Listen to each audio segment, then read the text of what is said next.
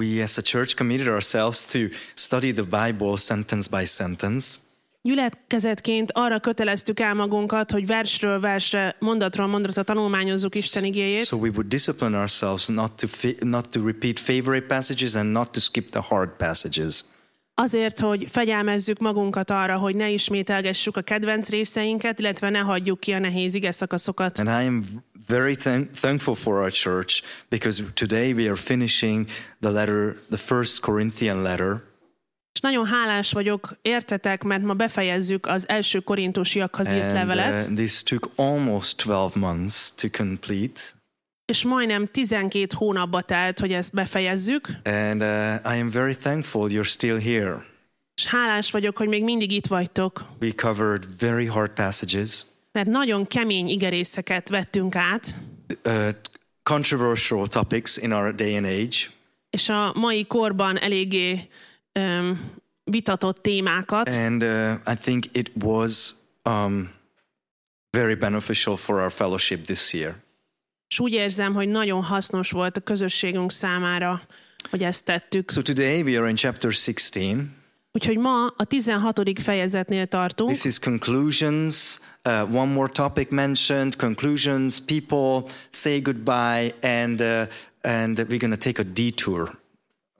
Még egy gondolatot megoszt majd, aztán konklúziót hallunk, következtetéseket vonnak le, emberektől elköszön. And saying plans, future plans, when he planned to see them. Beszélni fog jövőbeli tervekről, hogy mikor fogja majd újra látni őket. But we will take a little bit of detour from because of a couple of sentences from 1 Corinthians 16. De egy kicsit kitérünk majd 1 Korintus 16-tól néhány mondat erejéig. We're switching subjects from the resurrection, what was lost in the last chapter.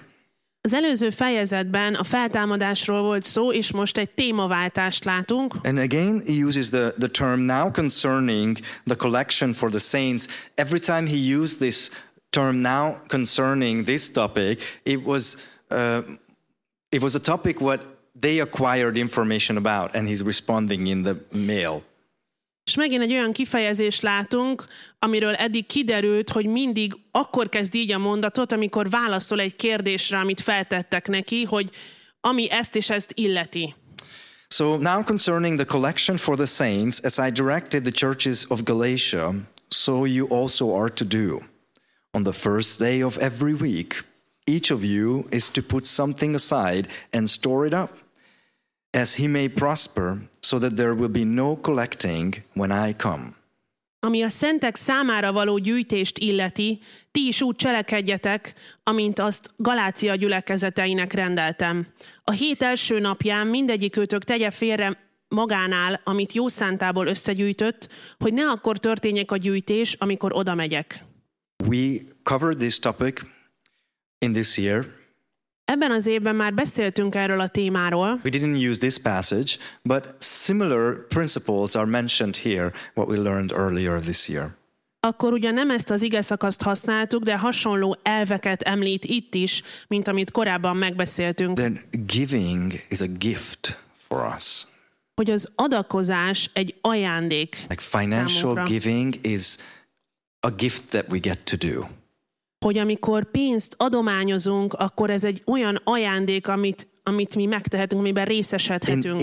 In this context, it's a fundraising for another poor church, so other Christians who are very poor. Itt a szövegösszefüggés azt mondja, hogy pénzt gyűjtöttek egy másik szegény gyülekezetnek, Which is the Jerusalem church actually. Ami a jeruzsálemi gyülekezet volt. Which is very interesting, like through the New Testament era, we hear over and over again that the poorest church was actually the Jerusalem church. És ez nagyon érdekes, mert ebben a korában a gyülekezetnek újra és újra azzal szembesülünk, hogy az egyik legszegényebb gyülekezet a jeruzsálemi volt. Where this story started. Ahol az egész történet elkezdődött. And I think there's multiple reasons for that, but it's interesting to mention the reasons. És sok oka van ennek, és érdekes ezeket megnéznünk. One is actually mentioned in the New Testament, that there was a worldwide famine what swept across the empire. Az egyik, amit az Új Szövetség említ, hogy volt egy világméretű éhínség, és itt ez is keresztül ment ezen a területen. But for some reason, and we'll see this reason, the Jerusalem church had no reserves. És valamiért, mindjárt megnézzük, hogy miért, a jeruzsálemi gyülekezetnek nem voltak tartalékai. One of the reasons could be that at Pentecost, when there's all these foreigners come to Jerusalem, Az egyik ok az lehet, hogy pünköstkor, amikor rengeteg külföldi jött Jeruzsálembe, and the Holy Spirit was poured out, and thousands of people convert to become Christians.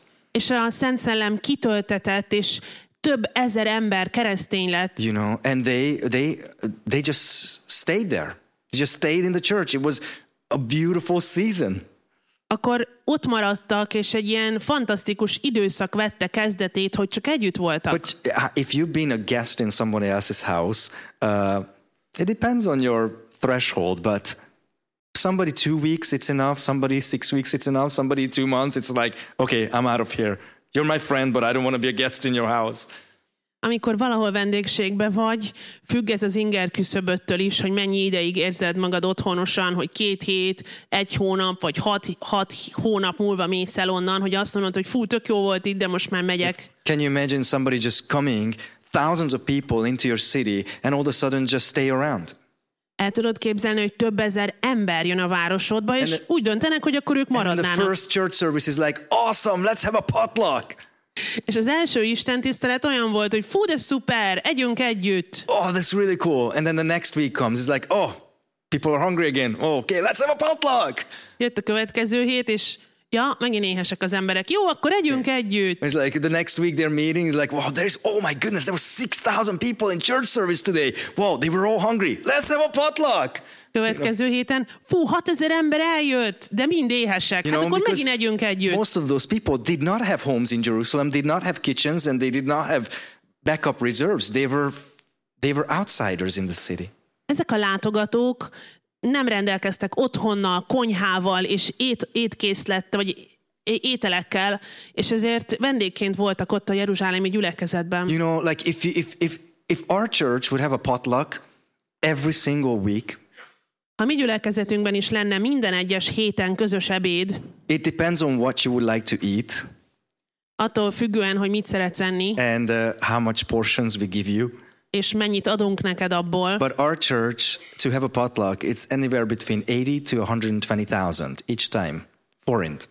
De minden egyes alkalommal, amikor közös ebéd van, az a gyülekezetünknek 80 és 120 000 forint közötti összegbe kerül. If we are lazy and we would like to have like gyros, for example, and then we would have to pay for pizza or gyros, it would go up to 200,000 forint. Hogyha giroszt vagy pizzát kell rendelnünk, akkor akár 200 000 forintba is kerülhet ez mindannyiunk számára. So how did the Jerusalem church deal with this? You know, potluck every week. Thousands of people from outside of the city. Hogyan tudta a jeruzsálemi gyülekezet ezt megoldani, hogy közös ebéd minden vasárnap az összes vendégnek? You know how they did it? Tudjátok, hogy tették meg? They sold everything they had. Eladták mindenüket, amiük volt. Houses, properties, everything they had, and they put it into a big budget. A házaikat, a telkeiket, és mindent behoztak, és egy közös nagy pénzösszeget gyűjtöttek össze. It must have been a very beautiful season as far as excitement and community, and like that must have been a very vibrant season in the church. Biztos egy nagyon gyönyörű időszak volt, egy nagyon odaszánt és izgalmas időszak a gyülekezet életében. That it was most important for you to go to church. Like you gave up everything just to have the community going. Hogy akkor az volt a legfontosabb, hogy menj gyülekezetbe, hogy mindent föladtak azért, hogy közösségben lehessenek. But you know what happened? De tudjátok, mi történt? In a matter of short years, they became the poorest community ever in the Christian world. Néhány rövid év alatt a legszegényebb keresztény közösségé váltak az egyház történetben. Neither the Old Testament, neither the New Testament teaches that you would have to give away all your property and all your money and all your houses and all your cars. Sem az Ószövetség, sem az Új Szövetség nem tanítja azt, hogy adj oda mindent. Az összes házad, telked és autód, amit csak van, mindent. The Bible very clearly teaches stewardship, that you have to be good steward over what you have.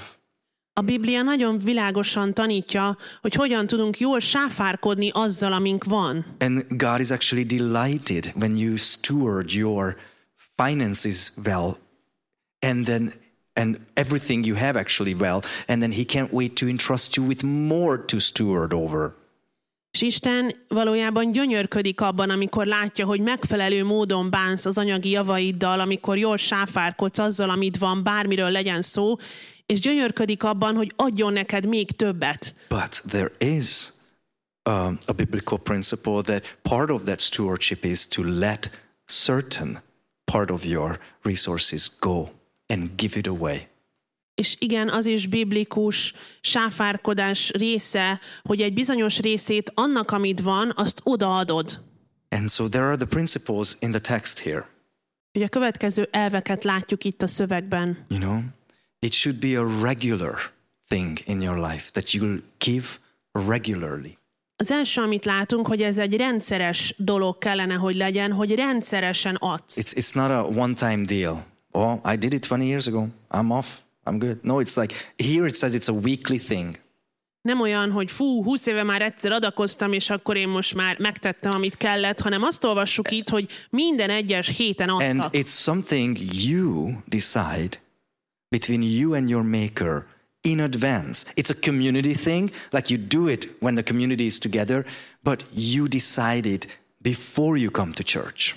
Bár az adakozás egy közösségi dolog, hiszen közösségben adod oda a pénzt, mégis ezt előtte döntöd el a teremtőddel, vele beszéled meg, mielőtt eljönnél, hogy mennyit szeretnél adni. I think it's a very important principle.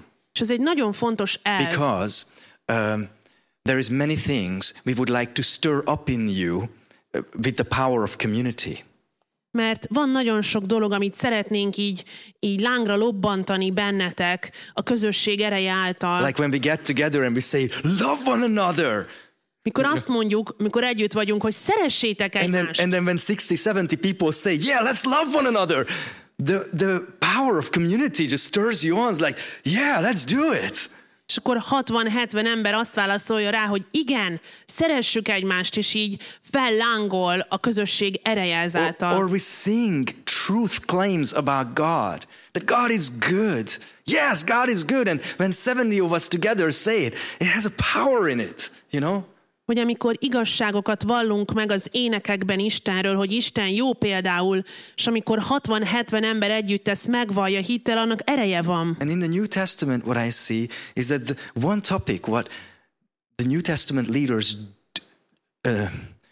not allow the power of community or a group motivation to motivate is the giving. We're not going to say, okay, let's everybody take the wallets out, everybody give this and this much.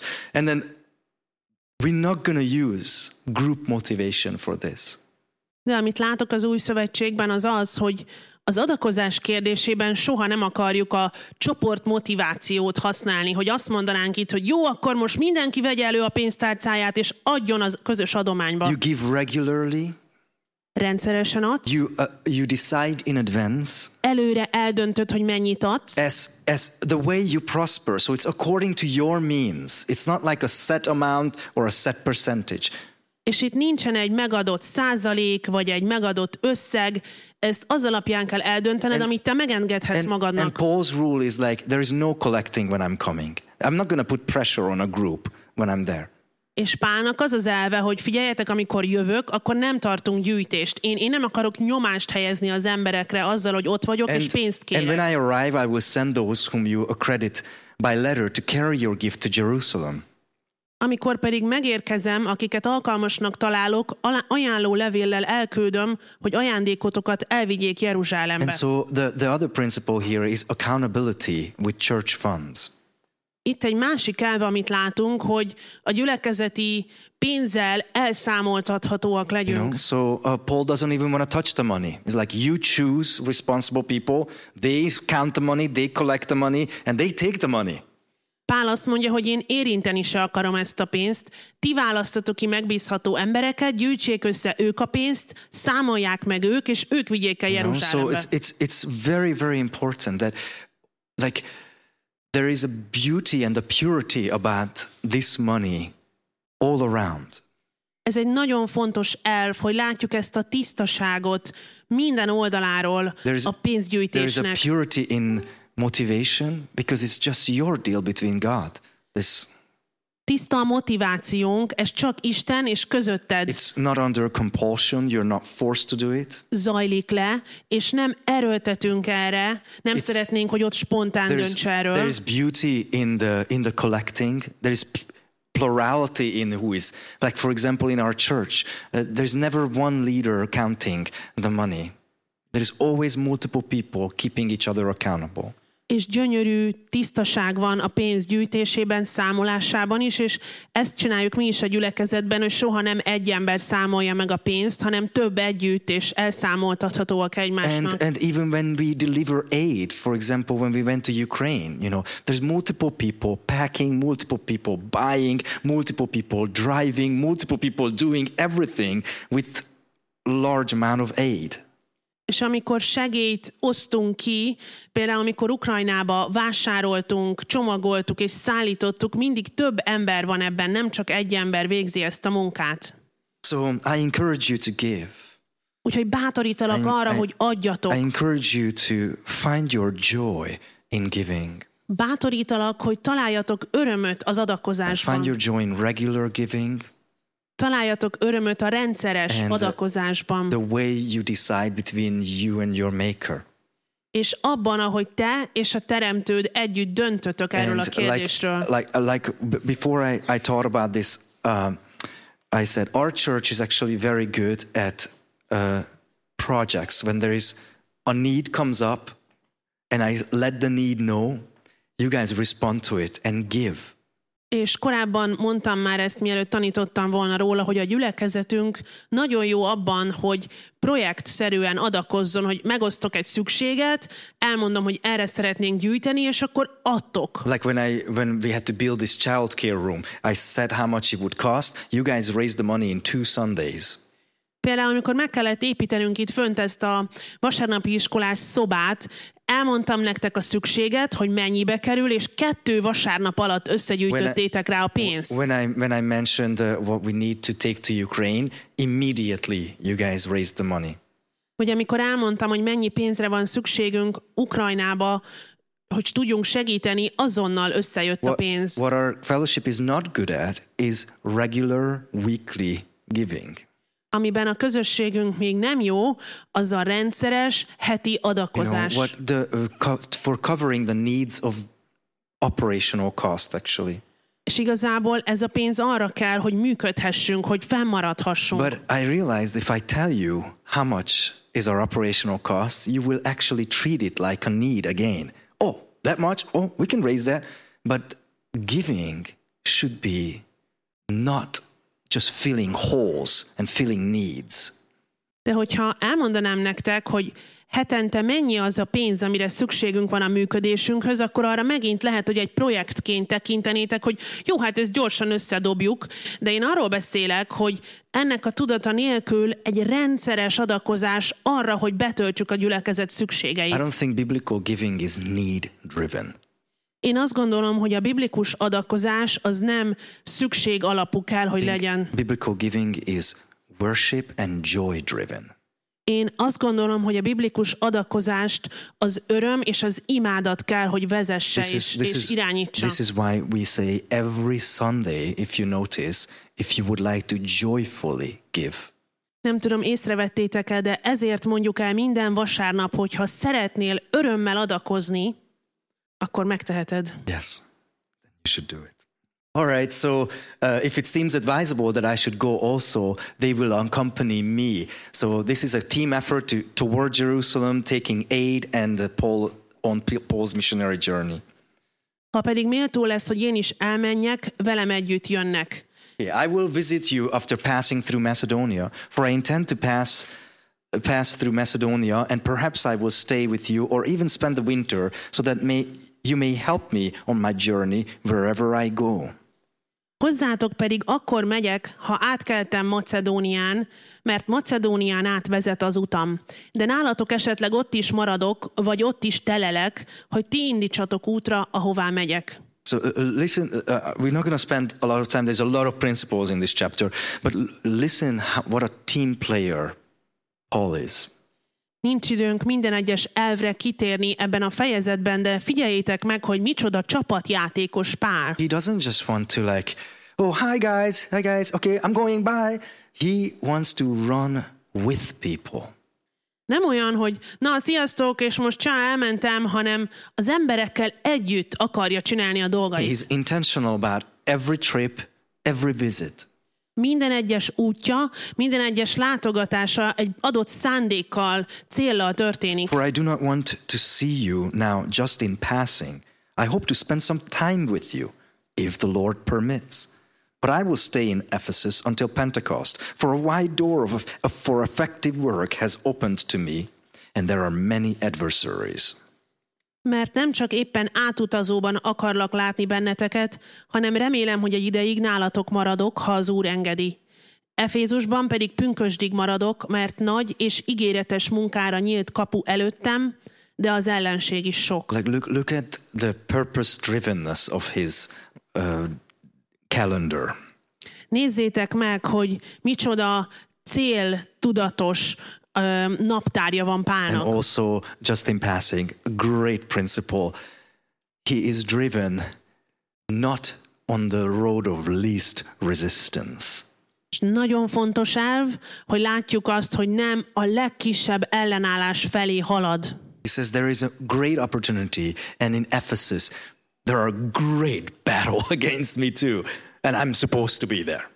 Hanem azt mondja, hogy hatalmas lehetőség nyílik Efézusban, de az ellenség is sok, és ott kell lennem. I don't know what happened in Ephesus, but in the previous chapter he says that he felt like he was fighting wild beasts in Ephesus, like Nem tudom, mi történt Efézusban, de az előző fejezetben arról számol be, hogy úgy érezte magát ott, mintha vadállatokkal küzdene. Yet, and look at how he treats team members. És most nézzétek meg, hogy hogyan viszonyul a csapattagokhoz. When Timothy comes, see that you put him at ease among you, for he is doing the work of the Lord as I am. So let no one despise him. Help him on his way in peace, that he may return to me, for I am expecting him with the brothers. Ha pedig megérkezik Timóteus, legyen rá gondotok, hogy barátságos maradása legyen nálatok, mert az Úr munkáját végzi ő is, mint én. Tehát senki se nézze le, hanem indítsátok útnak békességgel, hogy hozzám jöjjön, mert várom a testvérekkel együtt. Do you remember the first negative rebuke in this letter? Emlékeztek az első negatív feddésre ebben a levélben? The first issue what came up after introduction. A bevezető után mi volt az első probléma, ami azonnal előkerült? It was looking down on certain leaders and elevating and making celebrity leaders of other leaders. Az volt a probléma, hogy bizonyos vezetőket lenéztek, másokat pedig túl magasra emeltek, és ilyen ünnepelt celeb prédikátorok some voltak. of them said, oh, I'm of Apollos. Oh, I'm the Paul kind of guy. Oh, I'm the Jesus kind of guy. Like I'm the super spiritual one. Voltak, akik azt mondták, hogy fú, én Apollóst hallgatom, mások azt, hogy én Pált követem, és akkor a legszellemibbek meg bemondták, hogy fú, én pedig Jézust. He has to ask them, can you please not look down on my teammate? Meg kellett, hogy kérje őket Pál, hogy kérlek, ne nézzétek le a csapattársam. That's very, very important. If you despise somebody, you don't receive from that person. Ha megvetsz valakit, akkor nem tudsz tőle elfogadni, ezért nagyon fontos ez. Also, if I disrespect or despise somebody, I cannot love them purely.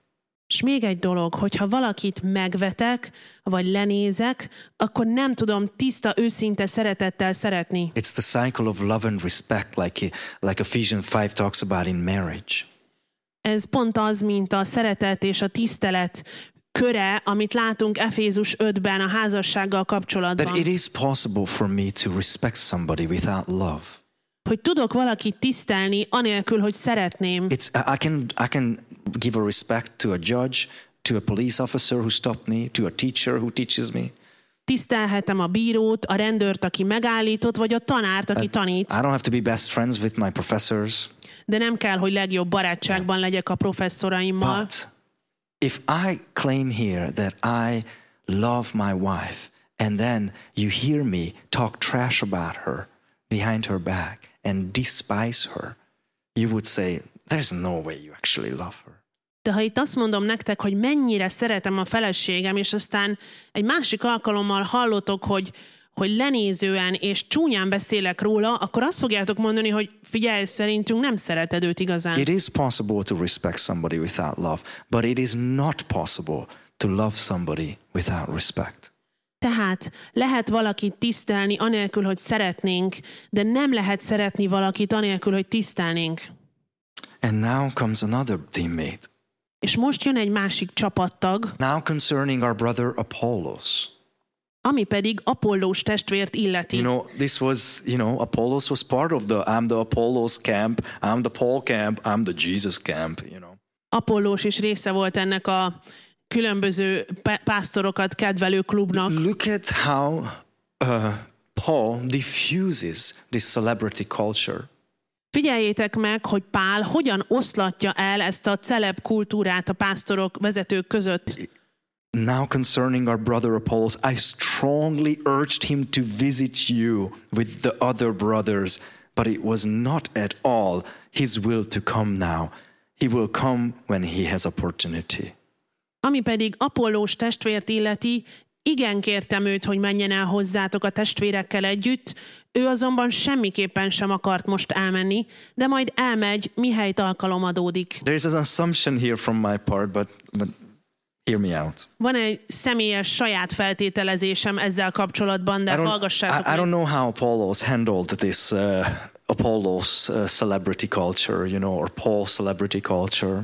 Nem tudjuk, hogy Apollós hogyan kezelte ezt az egész én Pálhoz tartozom, én Apollóst követem. But I know how my wife and I handle when somebody who barely knows us comes up and talks like in superlatives about us. Oh, you guys are such amazing people. You guys are the best. Oh my, you guys are... And then they're talking about us like we would be some celebrities, De azt tudom, hogy én és a feleségem hogyan kezeljük azt, amikor valaki alig ismer minket, és oda jön hozzánk, és ilyen felső fokon, ilyen óriási rébuszokba beszél rólunk, hogy ti olyan fantasztikusak vagytok, ti vagytok a legszuperebbek, a legfantasztikusabb emberek, akivel találkoztam. I personally, my wife personally, like we get nervous. Ilyenkor egy kicsit a feleségemmel elkezdünk idegesek lenni, meg aggódni. And we are like kind of like get away from me. És kicsit olyanok vagyunk, hogy léci ezt You don't know me. Nem ismersz minket. You don't know us. Nem ismersz minket. And the reason we get nervous és az ok, amiért izgulni kezdünk, the type of people who would make a celebrity out of someone who they don't know. Mert az a típusú ember, aki hatalmas helyre emeli azt, akit még nem is ismer. That's the same type of personality who would stab you in the back without hearing you out. Az ugyanaz az ember, aki hátba döfhet téged, anélkül, hogy igazán meghallgatná a te oldaladat. People who said the highest praises too early caused the greatest pain later on too. Tehát azok az emberek, akik túl korán a legmagasabb dicséretet adják neked, azok gyakran az elsők, hogy ellenálljanak és hátba szúrjanak. From an anecdotal perspective, from my perspective, I can understand Apollos saying, I'm not going back to that church. That's like... Tehát Apollós nézőpontjából megértem, hogy hogyan reagált, hogy én oda nem akarok visszamenni, az tuti. We are flying through biblical principles here. De repülünk most tovább a bibliai elveken át. This is a very, very powerful sentence what's coming next. Egy nagyon erőteljes mondat következik most. Be watchful, stand firm in the faith, act like man, be strong. Let all that you do be done in love. Vigyázzatok, álljatok meg a hitben, legyetek férfiak, legyetek erősek. Minden dolgotok szeretetben menjen végbe. We use this in the last, 3.5-4 years for defining biblical manhood, for example, when us guys get together. Használtuk ezt a verset az elmúlt 4 évben, amikor összejöttünk a fiúkkal, és a bibliai férfiasságot kutattuk. What does it mean to be watchful? What does it mean to stand firm in the faith? What does it mean to act like men? To be strong? Mit jelent az, hogy vigyázzatok? Mit jelent, hogy álljatok meg a hitben, hogy legyetek férfiak? Mit jelent az, hogy legyetek erősek? Well, these obviously are military terms. Ezekből látjuk, hogy mindenképpen katonai szakkifejezések. And so how should I show strength? Én hogyan tudok erős lenni? In what should I show strength? Miben mutatkozzak erősnek? I can show strength and I can come across abusive. Kifejezhetem az erőmet, és tűnhetek bántalmazónak. I can stand firm in a conviction and I might have a stupid conviction. Megállhatok én nagyon erősen egy meggyőződésembe, de lehet, hogy ez egy rossz meggyőződés. When somebody says, watch out! What do I watch out for? Amikor valaki azt mondja, hogy vigyázz, mire kell vigyáznom? And it's very important that before we examine these words, that right after a sobering military words, there is a sentence, but let everything you do be done in love. De mielőtt megvizsgálnánk közelebbről ezeket a katonai kifejezéseket, ott van egy kiózanító mondat, minden dolgotok szeretetben menjen végbe. So this is definitely not aiming to macho us up and is like painting our faces be like some Celtic warrior. Whoa! That's not what we are aiming for here. Úgyhogy a 13. vers az nem egy ilyen kelta harcost akar leírni, aki tiszta macsó, és próbálja bemutatni, hogy mennyire kemény csávó. So this is where we take a little detour from Corinthians 16, and we're gonna just see snapshots in Scripture where these exhortations are repeated. Úgyhogy most fogunk egy kis kitérőt tenni, és megnézzük, hogy a Bibliában hol vannak említve ugyanezek az intések. Jesus, for example, says, be watchful. Jézus például mondja ezt, hogy vigyázzatok. I just chose 2 times when he says, be watchful. És csak 2 választottam ki, amikor Jézus azt mondja, hogy vigyázzatok. One topic when he says be watchful is that be watchful about the timeline of history. Az egyik téma, amiben Jézus azt mondja, hogy vigyázzunk, az a történelemnek az idővonala. You do not know when the Lord is coming back, and you need to be watchful. The Lord is coming back. Vigyázzatok azért, mert nem tudjátok, hogy melyik órában jön el a ti uratok. Nem tudjátok, ezért vigyázzatok. So we live in a story what has sequences of next chapters coming, and he was honest about that. Olyan történetet élünk, amiben újabb és újabb fejezetek jönnek, és Jézus őszinte volt ezzel kapcsolatban. And you need to watch out. Vigyázzatok. You cannot just live like, well, it's just like a clock. We got wind up and like tick, tick, tick, tick, tick, tick, tick, tick, tick. Time is going. Nem élhetünk akárhogy, hogy felhúznak minket, mint egy órát, és akkor ketyeg az óra, és ez van. Watch out. You don't know when the next sequence is coming. Vigyázzatok, mert nem tudjátok, hogy mikor lépünk bele a következő fejezetbe. Also in one of the most intense spiritual and mental agony of Jesus Christ our Lord in the Garden of Gethsemane. És a másik pedig egyik legerőteljesebb küzdködése Jézusnak a Gecsemáné kertben. He says a warning or an exhortation to his disciples. És itt is mond egy figyelmeztetést, vagy egy intést a tanítványainak. He says, watch and pray. Azt mondja, vigyázzatok és imádkozzatok. That you may not enter into temptation. Hogy kísértésbe ne essetek. Temptation will be around, but don't let temptation boss you around. Ott lesz a kísértés körülöttetek, de ne engedjétek, hogy a kísértések irányítsanak and he even helps you how to watch. Segít, hogy tudjuk, hogy hogyan vigyázzunk. Watch because your framework is frail. Your body is weak. Your spirit might agree with the Spirit of God, but you might still fail because of the weakness of your body. Vigyázzatok, mert a testetek törékeny és gyenge, és lehet, hogy a szellemetek egyetért az igazsággal, de vigyázzatok, mert a testetek elbukhat. So for me, the watchfulness starts to be clearer through these verses. Ahogy elolvasom ezeket a verseket, egy jobb képet kapok arról, hogy mire is kell vigyáznom. That the watchfulness involves that you know you're limited. You're limited in time and you're limited in abilities. You know your limitations. Tehát a vigyázás témájában az a lényeg, hogy tudjuk, hogy korlátoltak vagyunk. Korlátoltak az időnkkel, és korlátoltak a testünk miatt. And there is one more big topic the Bible calls us to watch out for. És van még egy nagy téma, amivel kapcsolatban a Biblia arra hív bennünket, hogy vigyázzunk. Give a lot of insight too.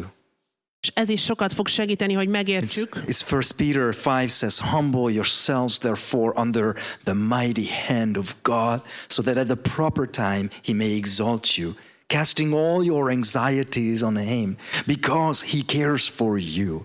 Be sober-minded, be watchful. Your adversary, the devil, prowls around like a roaring lion, seeking someone to devour.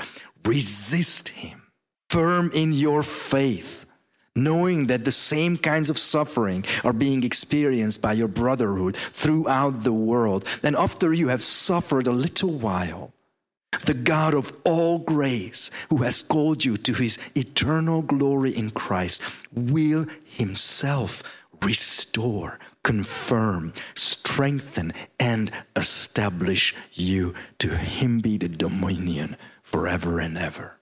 Alázzátok meg tehát magatokat Isten hatalmas keze alatt, hogy felmagasztoljon titeket annak idején. Minden gondotokat ő rávessétek, mert neki gondja van rátok. Józanok legyetek, vigyázzatok, mert a ti ellenségetek az ördög, mint ordító oroszlán szerte jár, keresve, hogy kit nyeljen el. Álljatok ellene, erősek lévén a hitben, tudva, hogy ugyanazok a szenvedések telnek be testvéreitekben a világban. A minden kegyelemnek Istene pedig, aki az ő örök dicsőségére hívott el titeket Krisztusban, miután rövid ideig szenvedtetek, ő maga fog teljessé, erőssé, szilárdá és álhatatossá tenni. Övé a dicsőség és a hatalom örökkön örökké. Ámen.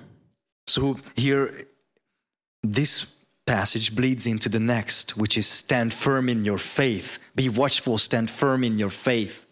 És ez a fejezet, ez az ige szakasz már rávilágít a következő részre is, hogy álljatok meg a hitben. So how can I be watchful? Tehát hogyan vigyázzak? I can know my limitations in time, in my body. Először is ismerjem be, és lássam a korlátaimat, az időt és a testemet illetően. Part of being watchful is being prayerful. Pray. És Jézus azt mondta, hogy amikor vigyázok, az azt is jelenti, hogy imádsággal vagyok telve, hogy imádkozom. Peter says, how can I be watchful? Humbling myself before the great story writer. That's a start to be watchful. Mit mond 1 Péter? Hogyan tudok vigyázni? Úgy, hogyha megalázom magam a nagy történetíró előtt. That I'm sober-minded. I didn't numb my mind with something or someone. Hogyha józan vagyok az elmémben, hogyha nem nyomtam el, tompítottam el az elmémet valamivel vagy valakivel. And what do I watch out for? That there is also a negative intelligence who is roaring and bluffing around, wants to make you look like a fool. És mire vigyázzak még? Arra, hogy van egy negatív intelligencia, aki folyamatosan ordító oroszlánként szerte jár, és keresi, hogy hogyan űzhetne gúnyt belőled. And so I watch out, but then also says, you know, you can resist evil. Tehát vigyázok, de ennél tovább megy, és azt mondja, hogy tudjátok, ellenállhattok a gonosznak. How? Hogyan tudok ellenállni? Stand firm in your faith. Állj meg erősen a hitedben. This is where it gets really crucial. És itt lesz nagyon fontos, amiről beszélünk. It matters what you believe. Nagyon számít, hogy miben hiszel, mit hiszel. It matters what you believe. Nagyon számít, hogy mit hiszel. Good and evil depends on it. A jó és a rossz múlik rajta. Life and death depends on it. Az élet vagy a halál múlik azon, amit hiszel. Health or toxic depression depends on it. Az egészség vagy a toxikus depresszió múlik ezen. Be watchful and stand firm in your faith. Vigyázz, és állj meg szilárdan a hitedben. Great. Nagyszerű. Well, Paul actually says at one point, I have fought the good fight. I have finished the race. I have kept the faith. Pál azt mondja egy másik helyen, hogy ama nemes harcot megharcoltam, futásomat elvégeztem, a hitet megtartottam. Okay, then what is that faith? Jó, de mi ez a hit akkor? How can we like distill it down and have like a residue of like, now that's the nugget, that's the golden nugget, that's what you have to believe, and you can resist evil. Hogyan tudnánk meglátni, hogy mi ez a legfontosabb kulcs, mi ez a mag, amit hogyha elhiszek, akkor azzal ellen tudok állni a sátánnak? This is I don't want to make Christianity sound like a 60-minute short reel or video, you know? 60 minutes? 60 seconds, sorry. Nem szeretném, hogyha a kereszténységet... That's my style. Nem szeretném a kereszténységet egy ilyen egyperces videóban feltüntetni. De actually, in the letter to the Corinthians, in the first letter, there was a time where Paul gave a nugget of the essence of his faith. De a Korintushoz írt levélben Pál már elmondta, hogy mi a hitünknek ez az eszenciája, ez a magja. It was actually part of the first rebuke about church splitting. Ez a része volt az első feddésnek, amit intézett hozzájuk a gyülekezetbeni szakadások miatt. It says that I decided to know nothing among you except Jesus Christ and him crucified, and I was with you in weakness and in fear and much trembling, and my speech and my message were not in plausible words of wisdom, but in demonstration of the Spirit and of power, so that your faith might not rest on the wisdom of man, but in the power of God. Mert elhatároztam, hogy nem akarok másról tudni köztetek, csak Jézus Krisztusról, mégpedig mint megfeszítettről. És én erőtlenség, félelem és nagy rettegés közt jelentem meg nálatok, beszédem és igehirdetésem nem a bölcsesség meggyőző beszéde volt, hanem lélek és erő felmutatása, hogy hitetek ne emberek bölcsességén, hanem Isten erején nyugodjék. Be watchful. Vigyázzatok. Stand firm in your faith. Álljatok meg szilárdan a hitetekben. Act like men. Legyetek férfiak. Be strong. Legyetek erősek. Let all you do be done in love. Minden dolgotok szeretetben menjen végbe. Okay, so what does act like men mean then? Oké, akkor mit jelent az, hogy legyetek férfiak? Well, the actual expression in the text says act courageous or be courageous. Az eredeti nyelvben itt az a kifejezés áll, hogy legyetek bátrak, vagy cselekedjetek bátran. Which is actually a very good description of manhood. És azt gondolom, hogy ez nagyon jó leírása a férfiasságnak. It's not like women cannot be courageous, because just watch a mother protecting a baby. I'm not saying, I'm just saying that for defining a man, men tend to want to define themselves through courage. És ez nem azt jelenti, hogy egy nő nem lehet bátor, figyeld meg, hogy egy anya hogy védelmezi a gyermekét, hanem ez egy nagyon jó definíció arra, hogy a férfiak tudják magukat definiálni, hogy a bátorságon keresztül. You know, like I hardly would see like women having propositional bets, you know, in a pub and saying, I bet you can do this, I bet I can arm wrestle you. But for men, that's like where we go to feel competent, you know?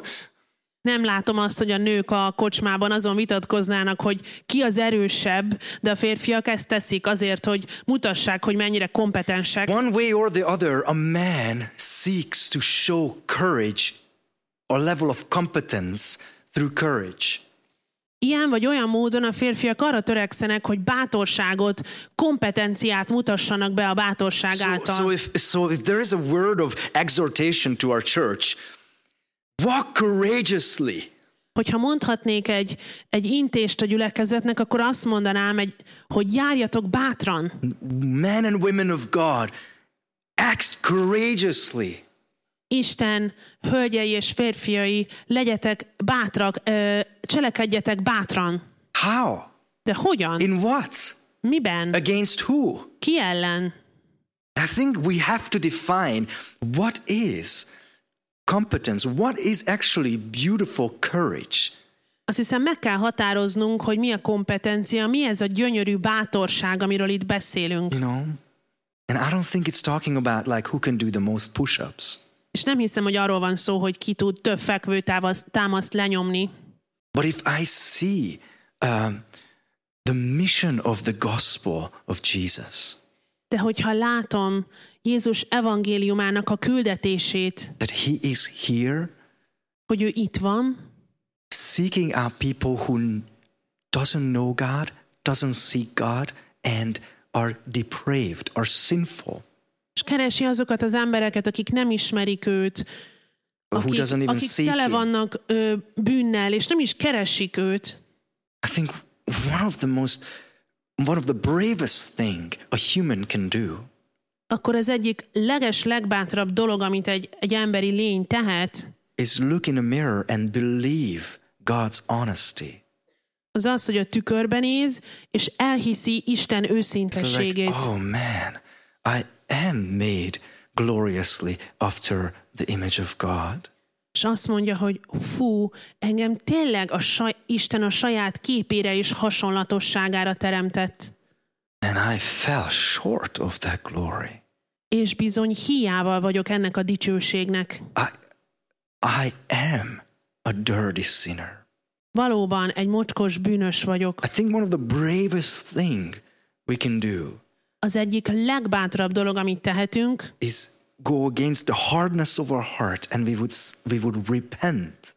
az az, amikor a szívünk keménysége ellen bűnbánatot tudunk tartani. When you soften your heart, amikor megpuhítod a szíved, despite Satan telling you, good job being evil, the world is telling you, good job being evil.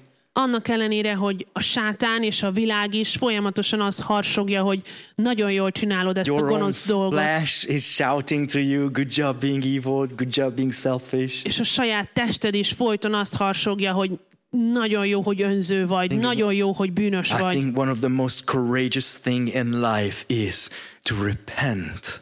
Tehát szerintem az életben az egyik legbátrabb dolog az, amikor bűnbánatot tudok tartani. I can admit my sin and I can ask forgiveness for my sin. Amikor be tudom vallani a bűnömet, és bocsánatot tudok érte kérni. So men and women of Golgotha Page, be courageous. Úgyhogy Golgotha Page gyülekezet, legyetek bátrak. Be strong. Legyetek erősek. It's like a couple of verses what says to be strong. És néhány vers, ami arról beszél, hogy legyünk erősek. Finally, be strong in the Lord and in the strength of his might. Put on the whole armor of God, that you may be able to stand against the schemes of the devil. Végezetül legyetek erősek az Úrban és az ő hatalmas erejében. Öltsétek magatokra az Isten teljes fegyverzetét, hogy megállhassatok az ördög minden ravasságával szemben. And in 2 Timothy 2, he's encouraging this young pastor. He says, you then, my child, be strengthened by the grace that is in Christ Jesus. Aztán 2 Timóteus 2:1-ben, fiam, te azért erősödj meg a Krisztus Jézusban való kegyelemben. Like if you, I would like you to experience how powerful it is that the entity, the God who could crush us for our sins and our disagreement with him, in repentance, he affirms us, he loves us. Szeretném, ha látnátok, hogy mennyire erőteljes az a kép, hogy a mindenható Isten, aki jogosan szétzúzhatna minket a bűneink és az vele való ellenkezésünk miatt, szeretettel magához ölel és megerősít bennünket. The grace of Jesus Christ it's a strength not calculable. You can't grasp how strong that is. I don't know Jézus kegyelme az valami olyan dolog, amit nem tudunk fölfogni, nem számíthatunk rá, és olyan hatalmas ereje van. It's not just your ticket out of hell. I'm not going to be punished. Thanks. A kegyelem az nem csak a jegyünk kifelé a pokolból, hogy de jó, nem kapok örök büntetést. The grace of Jesus Christ is the single most powerful source of strength ever. Nem, Jézus Krisztus kegyelme kérdés nélkül a legerőteljesebb erő. You know, just for us to grasp. Ahhoz, hogy felfogjuk. When you violate something valuable. Amikor valami értékes ellen teszel. You know, that you would make me drop my phone and it shatters on the ground. Mondjuk te okozod azt, hogy leejtsem a telefonomat, és darabokra esik a földön. Yep, ouch, that hurts. Akkor azt mondod, hogy ez fájt. That's expensive. Hát ez elég drága volt. You know, but if you come here and you're clumsy, and then you knock over this guitar like it happened before, and then it breaks the neck off of the guitar. De hogyha ide jössz, és ügyetlenül, véletlen fellököd ezt a gitárt, és ez megtörtént korábban, és letöröd a nyakát. I would be like, I would have like a visceral reaction, because I have emotional attachment to this thing, you know? Akkor az tényleg alapjaiban rengetne meg, mert érzelmileg kötődöm ehhez a gitárhoz. Or, you know, if you would go by our car and then just like scratch it all the way through, you know, I would be like, that's why we don't have that much money to fix that. You know? Hogyha vennék egy autót, és te fognád, és végig karcolnád az oldalát, akkor az nagyon fájna, gyomorba vágna, mert nincs pénzem, hogy újat vegyek, vagy megcsináltassam. The more valuable what you violate, the greater the pain it is, you know? Tehát minél drágább az, amiben kárt szenvedtünk, annál nagyobb a fájdalmunk. If you accidentally like back up out of my driveway and then you run over my kid. Hogyha véletlenül hibát követsz el, amikor kiparkolsz, és elütöd a gyerekemet. You know, I can't imagine that pain. Azt a fájdalmat nem is tudom elképzelni. I can't imagine that violation of like that's my precious one. You just smashed. Akkor azt mondanám, hogy ez elviselhetetlen és kibírhatatlan, hiszen a legdrágábbat bántottad. The more pretty, the more beautiful, the more valuable thing you violate, the more outrageous your offenses, the more serious your offenses. Minél drágább, értékesebb és csodálatosabb számodra, csodálatosabb dolgot ér bántás, annál jobban kiakadsz, és annál nagyobb a fájdalmad és a haragod. God is infinitely more beautiful, more precious, and more valuable than anything you ever imagined. Isten pedig mindennél gyönyörűbb, hatalmasabb, értékesebb és csodálatosabb, mint amit bármikor elképzeltél. There is no purity you can imagine. Like he is the most valuable ever. Nincsen olyan szépség, amihez hasonlíthatnánk. Ő a legértékesebb örökkön örökké. That means that if I scratch his heart, that my violation of this beauty is the most outrageous offense against the maker of the universe. Tehát, hogyha az ő szívét karcolom meg, akkor ez az egész világegyetem ellen elkövetett legnagyobb bántás. I don't think we realize how serious sin is. Szerintem nem tudjuk, hogy milyen komoly a bűn. And as long as we don't realize how beautiful he is and how serious sin is, we're not going to realize what a source of strength the grace of Jesus Christ is for us. Azt hiszem, amíg nem látjuk világosan a bűnünk mélységét, és Isten gyönyörűségét, addig a Jézus Krisztus kegyelmét sem tudjuk megérteni annak, amilyen hatalmas ereje van. My sin against my maker is not like dropping a guitar, scratching a Ferrari, or like it's infinite offense. A teremtőm ellen elkövetett bűnöm nem is hasonlítható ahhoz, hogy valaki eltör egy gitárt, vagy megkarcol egy Ferrarit, hanem egy kimondhatatlan, vég nélküli bántás. Listen to Paul's pastor heart saying, you child, be strengthened, that the God of the universe, who could be offended infinitely by you, has grace over your life. Hogy Pál itt azt mondja, hogy fiam, a mindenható Isten, aki végtelen módon örökre haragudhatna rád, Jézus Krisztusban rád árasztotta az ő kegyelmét. Let this be a source of strength for you all. Legyen ez egy erőforrás számotokra. Be watchful, stand firm in the faith, act like men, be strong, and let all that you do be done in love. Vigyázzatok, álljatok meg a hitben, legyetek férfiak, legyetek erősek, minden dolgotok szeretetben menjen végbe. And then check out the community. He's closing the letter. Now I urge you, brothers, you know that the household of Stephanus were the first converts in Achaia, and that they have devoted themselves to the service of the saints. Be subject to such as these, and to every fellow worker and laborer. És ahogy befejezi, figyeljétek, hogy a csapatról még mit mond. Kérlek pedig titeket, testvéreim, hiszen tudjátok, hogy Sztefanász házanépe Akhája zsengéje, és a szentek szolgálatára szánták magukat, hogy ti is engedelmeskedjetek az ilyeneknek, és mindenkinek, aki velük szolgál és fáradozik. So the very first offense this church did is this celebrity culture, this divisive church splitting celebrity culture. Tehát az első dolog, amiben Pál megint tette őket a levél elején, ez a celeb kultúra, a klikkesedés a gyülekezetben. And he closes the letter with asking them to, hey, I show you a few unnamed hero, and I want you to honor them. És azzal fejezi be a levelet, hogy azt mondja, hogy figyeljetek, szeretnék nektek bemutatni néhány nem ünnepelt hőst, és kérlek, hogy tiszteljétek őket. Here is this guy who opened his home to build the church.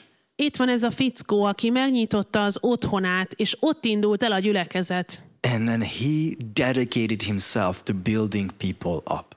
És aztán arra szánta oda magát, hogy az embereket felépítse. Honor such a person. Tiszteljétek az ilyen embert.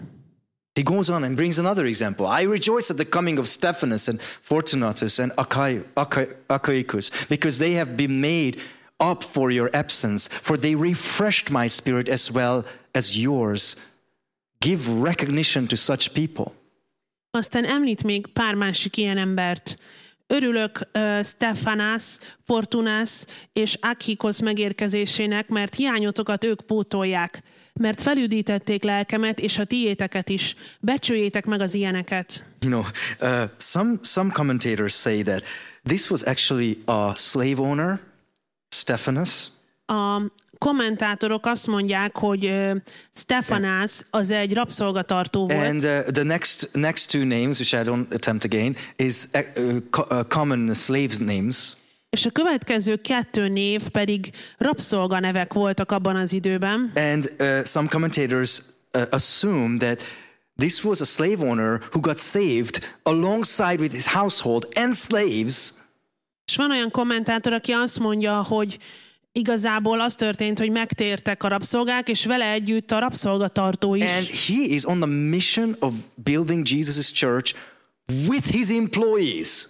És az az elhívása, hogy a dolgozóival együtt építi Krisztus gyülekezetét. And they are refreshing Apostle Paul. And they're refreshing other believers. És felüdítik Pált és más hívőket. No name heroes. Név nélküli hősök. Who break down barriers of even barriers of society even. Akik még társadalmi falakat is ledöntöttek. You know, to build people up. Azért, hogy az embereket támogassák. He says, give recognition to such people. Azt mondja Pál, hogy őket ismerjétek el. Do we have eyes to actually look for the real celebrities, the real servant-hearted people? Van szemünk arra, hogy megtaláljuk az igazi, szolgáló szívvel élő embereket? You know, or here is another one. The churches of Asia send you greetings. És itt van egy másik. Köszöntenek titeket az ázsiai gyülekezetek. Aquila and Priscilla, It's together with the church in their house. Send your hearty greetings in the Lord. All the brothers send you greetings. Greet one another with a holy kiss. Sokszor köszönt titeket az Úrban Akvilla és Priszka, a házuknál lévő gyülekezettel együtt. Köszöntenek titeket a testvérek mindnyájan. Köszöntsétek egymást szent csókkal. We don't have time to go into Aquila and Priscilla's story. One of the most amazing couples serving together in the New Testament church. Nincs időnk most elmondani Akvilla és Priszka történetét, de az egyik legcsodálatosabb újszövetségi házaspár, akik együtt szolgálták Krisztus egyházát. Tent makers who just spoke Jesus to colleagues like Paul, who led Apollos to the Lord.